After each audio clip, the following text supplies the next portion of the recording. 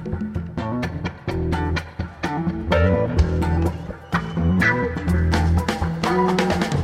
The Nation magazine, this is Start Making Sense. I'm John Wiener. Later in the show, some news about Haiti. Amy Willens will report. But first, abortion rights victories in some surprising places. Katha Pollitt will explain in a minute. Ever since the Supreme Court abolished constitutional protection for abortion at the end of June, activists have been fighting in the states to protect abortion rights where possible, to expand abortion rights where that's possible. And they've had some remarkable success in some surprising places, at least in the short run. For comment, we turn to Katha Pollitt. Of course, she's a poet, essayist, and award-winning columnist for The Nation. She also writes for The New Yorker, The Atlantic, and The New York Times. Her most recent book is Pro, Reclaiming Abortion Rights. Katha, welcome back. Hi, John. Thanks for having me. Well, our story begins not in the deep blue abortion rights strongholds like California or New York, but in Kansas, where Trump in 2020 got 56% of the vote. Joe Biden got 42. Abortion rights were on the ballot there on a straight yes or no vote in the first week of August. Remind us what happened. Well, it was quite remarkable, to the surprise of people just reading about it in the newspaper, but not so much people on the ground. Voters decided 59% to 41% to keep the right to abortion in the state constitution. Great. You know, we've said that for 20 years, the country has been about at least 60% pro, 40% anti, but I never quite realized it would be the same in Kansas as nationwide, because we think of it as such a red state. So this means that lots of Republicans, as well as lots of independents, voted to keep abortion rights in the state constitution. Yeah, but if I could just make one little intervention here, the figures you cited of 60 and 40, it all depends on how you ask the question. When you ask the question, should abortion be banned? Very few people. It gets like 18% in some polls. It's all about the phrasing. Are you pro-life? Are you pro-choice? Should it always, should it sometimes be banned? And it's very hard to pin this down. But this Kansas thing is really great. And I want to tell you a little bit about how that success came about. They ran, the pro-abortion rights people ran a brilliant campaign. They talked about libertarian values. Do you want the government telling you what to do? They talked about extreme situations of health, women's health and life. They talked about rape and incest. They did, in fact, all the things that people like me have been saying, no, you shouldn't focus on all that. Most abortions are not because of rape, incest, or life of the woman. They're for social and economic and personal reasons. They didn't go there. And that in Kansas was the right thing to do. And I congratulate them. You can see some of these ads on YouTube, and they're really brilliant. And then came Nebraska, right next door to Kansas, where Trump got 59 and Joe Biden got 39% in 2020. What happened in Nebraska? Remind us. Well, people thought Nebraska would certainly be up there banning abortion any minute. The Republican governor condemned the state legislators, most of whom are Republicans, for refusing to convene a special session of the states. They only have one chamber in their legislature. So refusing to convene a special session to make abortion illegal after 12 weeks. They fell 3 votes short of the number needed to convene this session. That means that 69 legislators in Nebraska, more than 2/3 of the legislature, oppose making abortion illegal after 12 weeks. So that's really good. And it's the direct fallout from Kansas. It's the direct fallout from Kansas. See, Kansas, I think, has given people courage because we're in our lazy way. We just assume that, ordinary Americans are anti-abortion and they're religious, extremely religious and all like that, and that they can't make fine distinctions. For example, I think abortion is wrong, but I don't think it should be banned. I think everyone gets to decide for themselves. That's a very common position, but it is not one that gets a lot of attention. Yeah, and you're right about the libertarian case for abortion rights being so important in Kansas. People like us are very reluctant to tell people we want to keep government off our backs and out of our lives. But for a lot of people, this is a very good reason to keep abortion legal. Well, the pro-choice movement has been saying for years, you don't want a policeman in your bedroom. You don't want politicians in your womb, up there in your womb, unless you invite them or give birth to them, I suppose. But it's true. That libertarianism is a very deep strand in the American personality and mindset, and sometimes it works in favor of people actually having individual rights. Planned Parenthood and the ACLU and their state partners have brought a series of lawsuits in state courts arguing that state legislatures have violated those states' constitutions in banning abortion or expanding restrictions on abortion. And the courts have sided with Planned Parenthood and the ACLU in some, again, surprising places. Let's run down some of them. Montana is a place you wouldn't expect the courts to be siding with Planned Parenthood and the ACLU. Yeah, the Supreme Court of Montana ruled unanimously last Tuesday in blocking new state laws that restrict abortions. And those new laws would ban abortions after 20 weeks and, get this, prohibit the mail delivery of abortion pills for earlier term procedures. So that's really good news. I mean, the mail is going to be very important moving forward. And you definitely do not want people opening your mail to see what's in it. And we say the mail is very important. You do not mean M-A-L-E. No. No, the mail is very important because that is how people will be able to get abortion pills. And the argument of Planned Parenthood of Montana was that the state's constitution guarantees equal protection as well as privacy. Equal protection certainly is an interesting argument to make as a defense of abortion rights. Well, equal protection was offered to the Supreme Court in the Roe case. You can't make women suffer in a way that men don't have to suffer. This is against, basic fairness of the laws. The Supreme Court was offered that as a reason, and they went with privacy instead. Of course, Ruth Bader Ginsburg thought that it would have been better to place it under equal protection, but that didn't happen. So it's an argument that's been around forever, and it's a very good argument.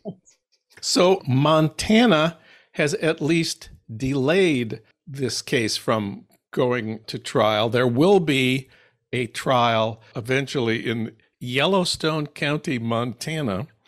And right next door to Montana, the Wyoming courts have also sided with Planned Parenthood recently. Yeah. So this is interesting. The judge said, a woman, mind you, the legislature cannot pass a discriminatory law on the basis of sex that restricts the constitutionally protected right to make one's own healthcare decisions.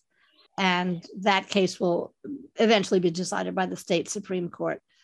And North Dakota is another state where there's a court battle going right now. It has one abortion clinic in Fargo, North Dakota, the Red River Women's Clinic.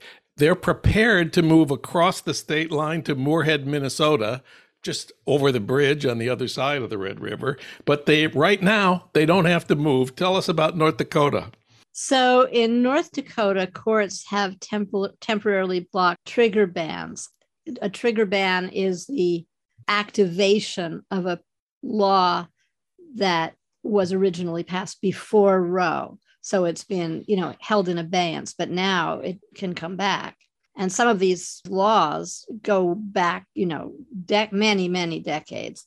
So temporarily, abortions can continue. But you're right that the the River Women's Clinic in Fargo is moving across the state line.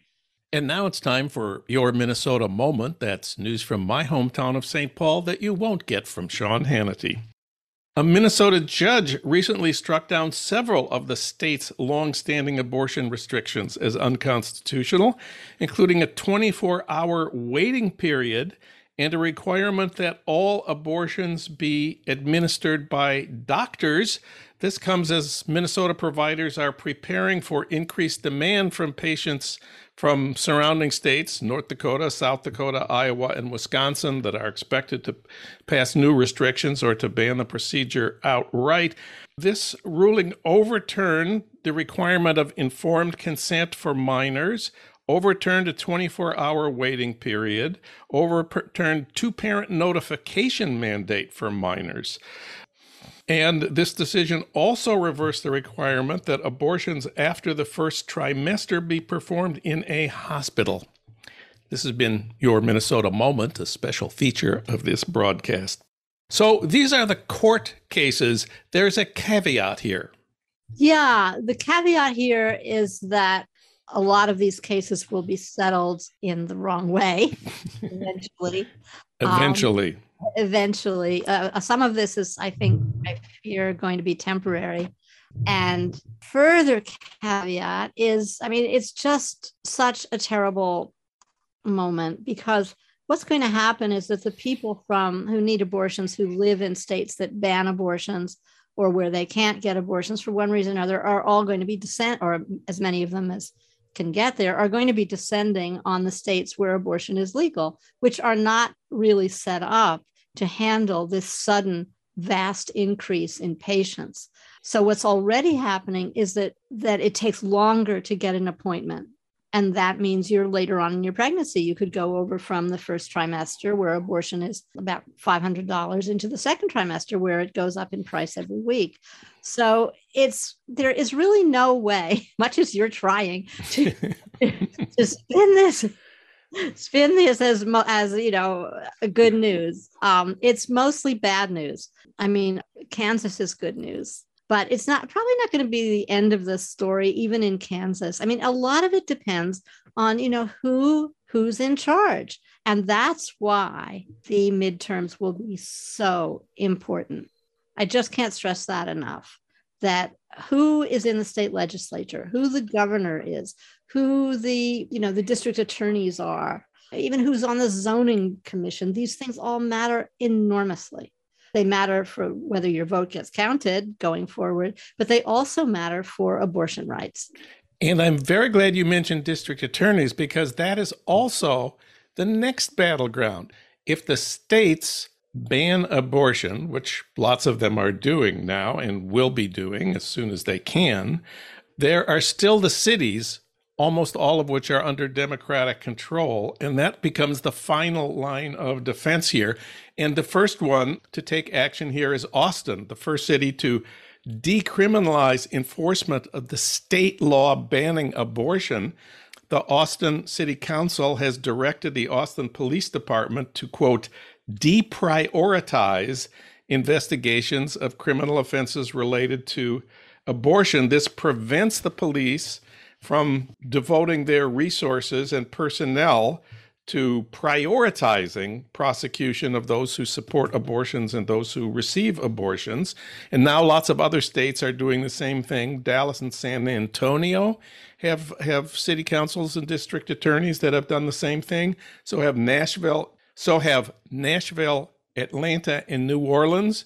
There are nearly 90 district attorneys across the country, including at least 5 in Texas, who have vowed not to prosecute abortion-related violations of state law. So yeah, vote for progressive district attorneys. It's very important. Okay, that's our abortion rights report for this week. Now for something completely different. You are also writing for TheNation.com this week about the attack on Salman Rushdie. Last Saturday, of course, he was attacked on stage in upstate New York and stabbed repeatedly. The attacker was arrested and charged with attempted murder. Terrible story. I know you've been thinking about this a lot. I have. And, I just wish Christopher Hitchens were here. because he was such a vigorous defender of freedom of speech. And he was, such a stout atheist, which came in handy in the case of Salman Rushdie. And I just think he would have had he did when the fatwa was announced in 1989. This has been going on for a really long time. He was just very uncompromising about whether you should curtail your speech in order to placate angry religious people. And he thought you shouldn't do that. And I agree with him. My favorite book of Rushdie's is the one he wrote about his life in hiding. It's called Joseph Anton, a memoir, which was his name underground. The British police said he had to have a code name. So he picked the name Joseph Anton. The book starts the day he received the news about being sentenced to death by Khomeini. And it names names, all the people who supported him, all the people who helped him, and all the people who didn't. I've just gotten to the part where Margaret Drabble offers him her summer house. And of course, Katha, I'm sure you would offer him your summer house if he needed it. Oh, definitely. We have a spare bedroom. It was really interesting that, he got a tremendous amount of support, of course, in 1989 and after, but there were plenty of famous people who more or less blamed him and attacked him. For example, Roald Dahl, who was, I guess, nobody's idea of a nice guy. He called him a dangerous opportunist. And John le Carré, after Rushdie wrote an unflattering review of one of John le Carré's books, John le Carré just really went on the warpath. And he said, well, I just don't know whether you should be able to, burn a Quran and not have any consequences. This is not burning a Quran in the first place. This is a novel which has some dream passages that the Ayatollah Khomeini decided were blasphemous. The Ayatollah Khomeini, interestingly enough, never read the book. This is something I have found to be true of most people who attack a book or a movie or a work of art. They don't know what they're talking about, and they don't care. This was all a political move on the part of Iran to shore up support after losing the Iran-Iraq war. Yeah, that, and also just to change the subject, basically, and also to once you bring in religion, people stop thinking. That is the truth. Once you bring in religion, people stop thinking. Katha Pollitt, you can read her new piece about the attack on Salman Rushdie at thenation.com, where she writes regularly about abortion rights. Katha, thanks for talking with us today. Thanks for having me, John. It was really fun.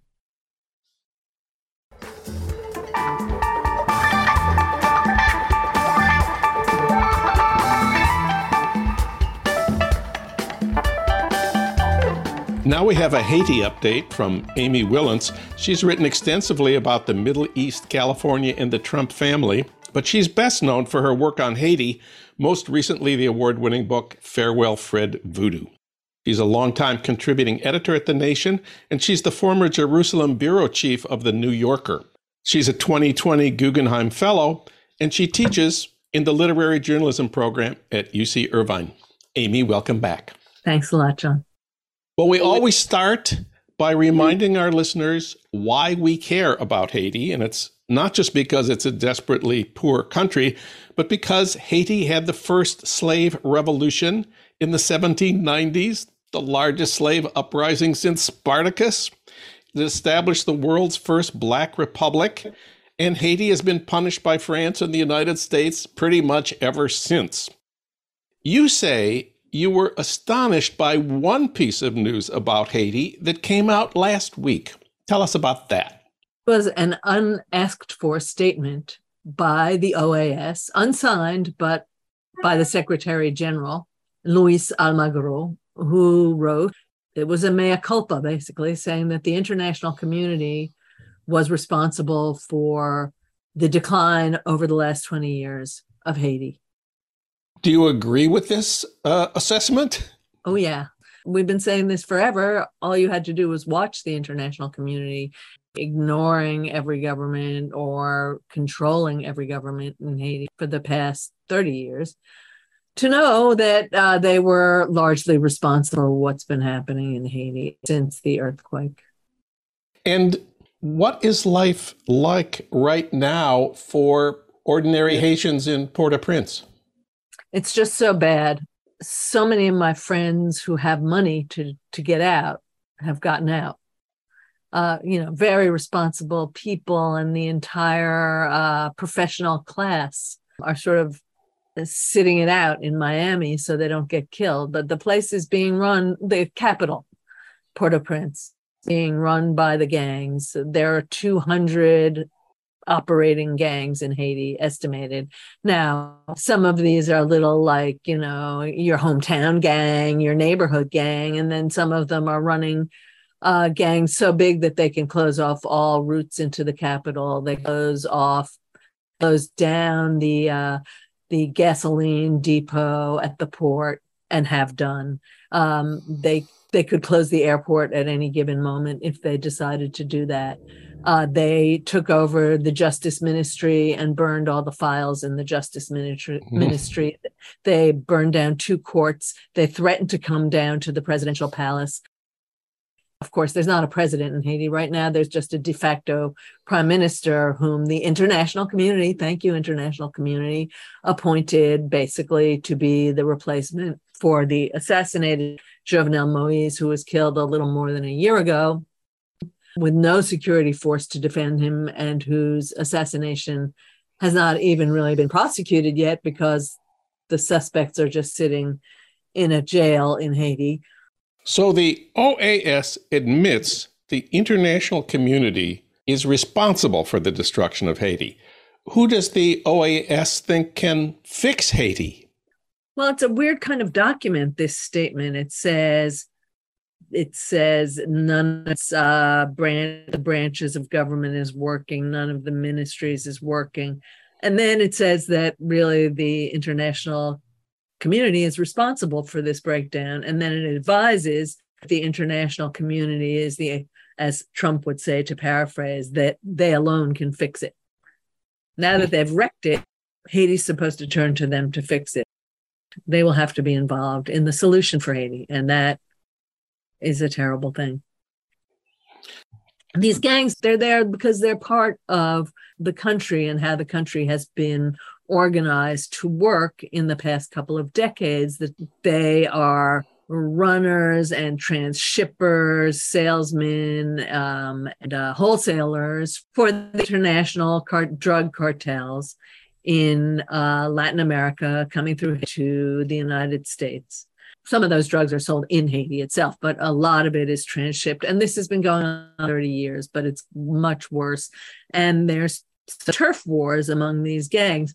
One recent turf war was in the very big shanty town of Cité Soleil, which was developed by Papa Doc Francois Duvalier in the, I think, 60s or 70s to get all of the homeless people out of Port-au-Prince for some festival he was having.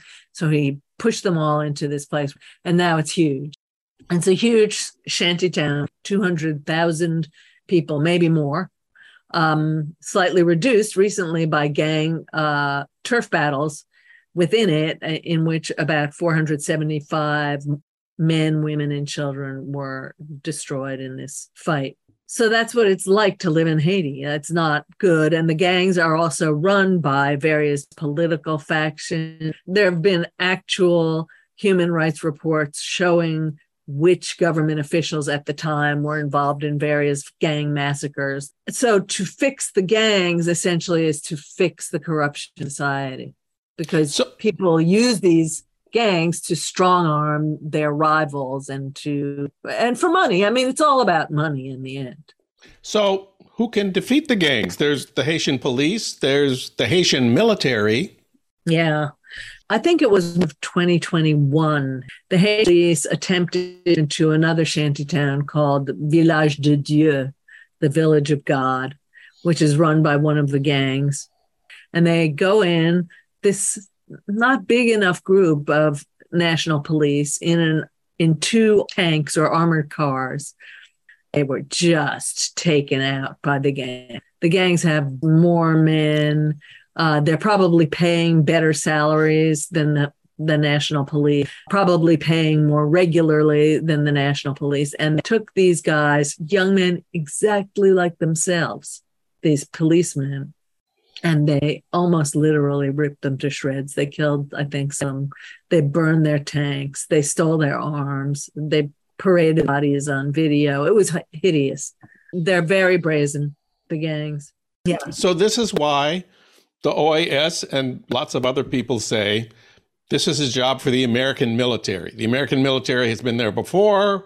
They have the capability. They are, in fact, we've read their strategy is already drafted to restore order to Port-au-Prince. This would be justified as a humanitarian intervention. But it's dangerous. That's the thing. I know the U.S. Army could defeat these gangs. Could, definitely. But if you come in too great a force, you're going to kill a lot of civilians. The gangs have many supporters among the citizenry. And if you just go in full blast, full bore, you're going to kill a lot of grannies and babies. But the other thing is these people are very well armed. These people have riot gear and bulletproof jackets and everything in the gangs. So it's not like the way the U.S. used to think of going into Haiti. Oh, we'll send in the Marines. It'll be a bunch of guys in blue jeans and, guayaberas who we'll have to kill, arrest, whatever, take down, and it'll be fine. We'll just shoot whoever we need to. No, we could actually, with boots on the ground, sustain casualties. And I think that President Biden is fully aware of that and of what that's going to look like for him. Of course, historically, there's been one alternative to the American military intervening, and that is the UN. The UN sent a peacekeeping force in, 2004, and they were there for like 15 years. Remind us how the UN peacekeeping force turned out for Haiti. They were the biggest gang. They have a lot of series of sexual molestations in their record. They shot a lot of people in their shanties, and they did keep a relative peace during the time they were there. And that's why people like Almagro say the UN left. That was a mistake. They should have stayed. But they were part and parcel of the inability of Haiti to grow its own judicial forces, to grow its own police forces, to take control itself. But also the UN brought in something much, much worse than all of that, which is cholera. Maybe 10,000, maybe 20,000 people, I can't even remember the number, died in the initial cholera epidemic. And then since then, they've been dying too. There was no cholera in Haiti before the UN came in and befouled, literally with their excrement, the main river of Haiti. So anytime you went to the river to wash your laundry, you got cholera, you brought it back to your village, everybody got cholera, people died, so no one could deal with it. You say that the Haitian police have recently introduced a new tactic that has had a kind of success. Looking at the number of arrests and especially of killings of gang leaders and gang members in the past month, someone is operating who's different from what has been happening before. There is a force that's been sent in to advise the Haitian National Police, maybe even helping them, assisting them, working with them hand in hand. I don't know. They have gone out on sort of extrajudicial shooting sprees against the gangs, and they've killed, they'll kill 9 at the same time. In the kind of situation where we ask of the U.S. government when a drone kills some leading terrorist figure, we say, did you have to kill 20 people along with that guy? Who are they? Were they all really little terrorists, or were there some excess people there? You kind of wonder here too, were they all gang people? But they have had some successful engagements with the gangs. They've actually been able to say, we killed this one, and the nickname of that gang leader. You've suggested the reason why Joe Biden is unlikely to order a U.S. military intervention to defeat the gangs and restore order in Haiti, especially before the midterms. But after that, do you think he might? It could happen that Biden will just feel that the boat people coming into Florida is not good for the next election. Boat people from Haiti. It alienates the Cuban conservatives even more than they're alienated already. And, he may feel that we have to go in for some reason because Haiti is not controlling itself to our satisfaction. And because too many Haitians are dying on the ground because of these gangs. You just can't predict completely what the Biden administration is going to do post midterm or pre. I mean, they could go in before, but I would be very surprised to see them have that kind of courage. On the other hand, they left Afghanistan, but not this soon before the midterms. One other story that didn't get any coverage, I saw that Haiti's Prime Minister, Ariel Henry, came to Los Angeles, our town, in June for the Summit of the Americas, and that he gave a speech and he met with American diplomats. I saw one photograph online where he looked splendid, really beautiful suit, but somehow this didn't really make the news at all. He's a very handsome guy, actually, and very tall, very imposing. Perfect presidential material. Unfortunately, he is a de facto prime minister and by trade a neurosurgeon, which is not doing him that much good right now because no one's coming to his operating table to be operated on. So yes, he did come to LA for the Summit of the Americas. He gave a speech. It didn't really propose any changes in what he's been not doing. He met with American diplomats. Well, he does that in Haiti also. So yeah, he came to LA. That's kind of cool. I should have tried to interview him here, but I failed to because he's de facto and he doesn't do anything. So the acting de facto prime minister does nothing. Haiti needs a government that does a lot. What should this government be? There is a group that was originally called the Commission for a Haitian Solution to the Crisis. And they put together really a plan for an interim government leading to elections at the Hotel Montana in Port-au-Prince, and therefore have had the very confusing name to Americans of the Montana Group or the Montana Accord. And everybody thinks, what? They came to Montana? No, they did not come to Montana. They went uptown. So their plan is a very carefully laid out and possibly impossible plan to follow, but a carefully laid out plan of this group of many, many groups. It's an umbrella group for about 200 groups around the country, peasant groups, labor groups, human rights groups, political groups, grassroots groups, shantytown groups, and a nice sprinkling of the Haitian elite, whom we've always seen the more progressive among them. And they all speak English, those people at the top of this fabulous group of fantastic Haitians. So they can relate to the embassy and everything. And they've had talks with the embassy, but it is a big group and no one knows who will rise to the top of it. But their hope is to install an interim government, which they've already elected. There's a president of this group, Fritz Jean is his name, and to move toward reestablishing a judicial process, a process of justice.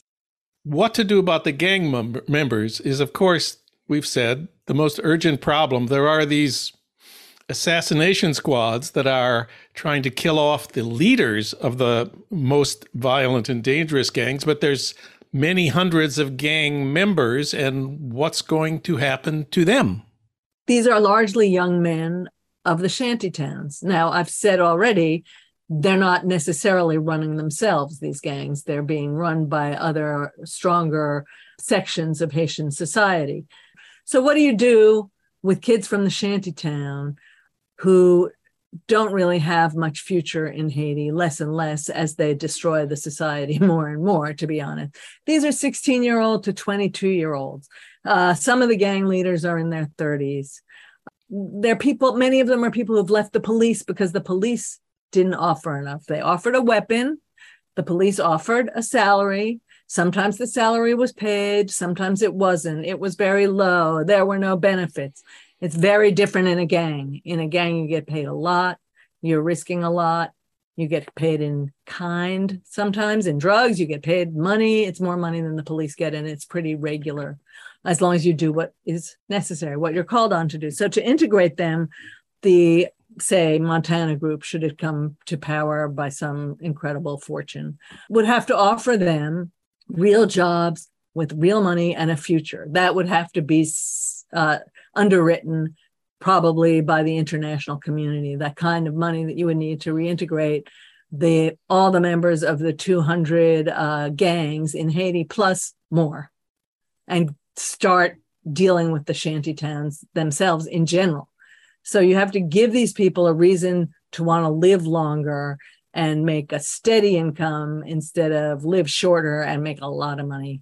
And you have to get their guns away from them. To get a gun away from a child, say a fake gun away from a small child, I've dealt with 3 male children, is very difficult. To get a big real gun away from a big teenage kid is really, really hard. You have to convince them they're going to go on living without that gun and that they're going to have a way to live a decent life after that. And by decent, I mean a life not just bearable, but with maybe a little nice thing here and there, the way we have in our lives. They would like that.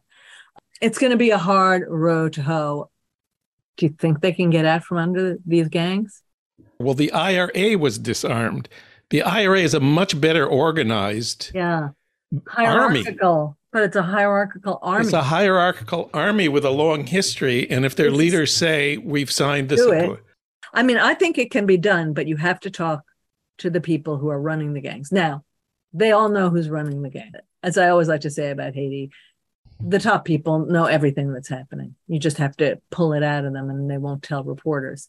But they know who to talk to. And maybe if you can convince those people, but those people, some of them are hardened criminals.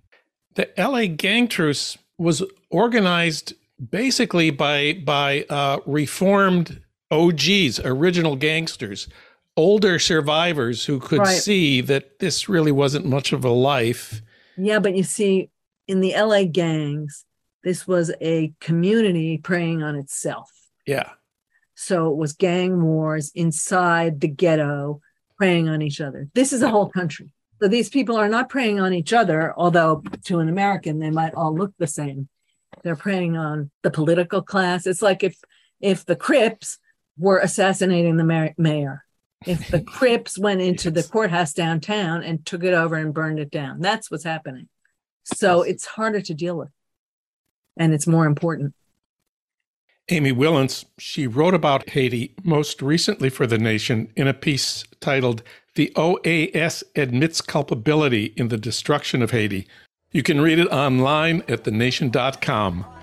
Amy, thanks for talking with us today. You're welcome, John.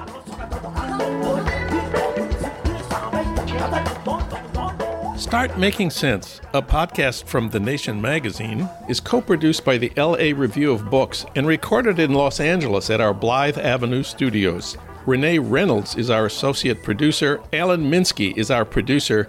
Ludwig Hurtado is our executive producer. D.D. Guttenplan is editor of The Nation. Bhaskar Sunkara is president of The Nation. And Katrina vanden Heuvel is publisher and editorial director of The Nation. Our theme music is from Barcelona Afrobeat, licensed by Creative Commons. You can find out more about Start Making Sense at thenation.com and subscribe to Start Making Sense on Apple Podcasts or wherever you get your podcasts. I'm John Wiener. Thanks for listening.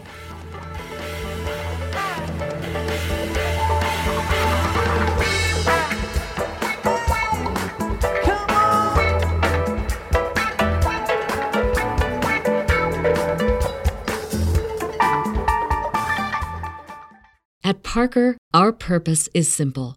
We want to make the world a better place by working more efficiently, by using more sustainable practices, by developing better technologies. We keep moving forward. With each new idea, innovation, and partnership, we're one step closer to fulfilling our purpose every single day.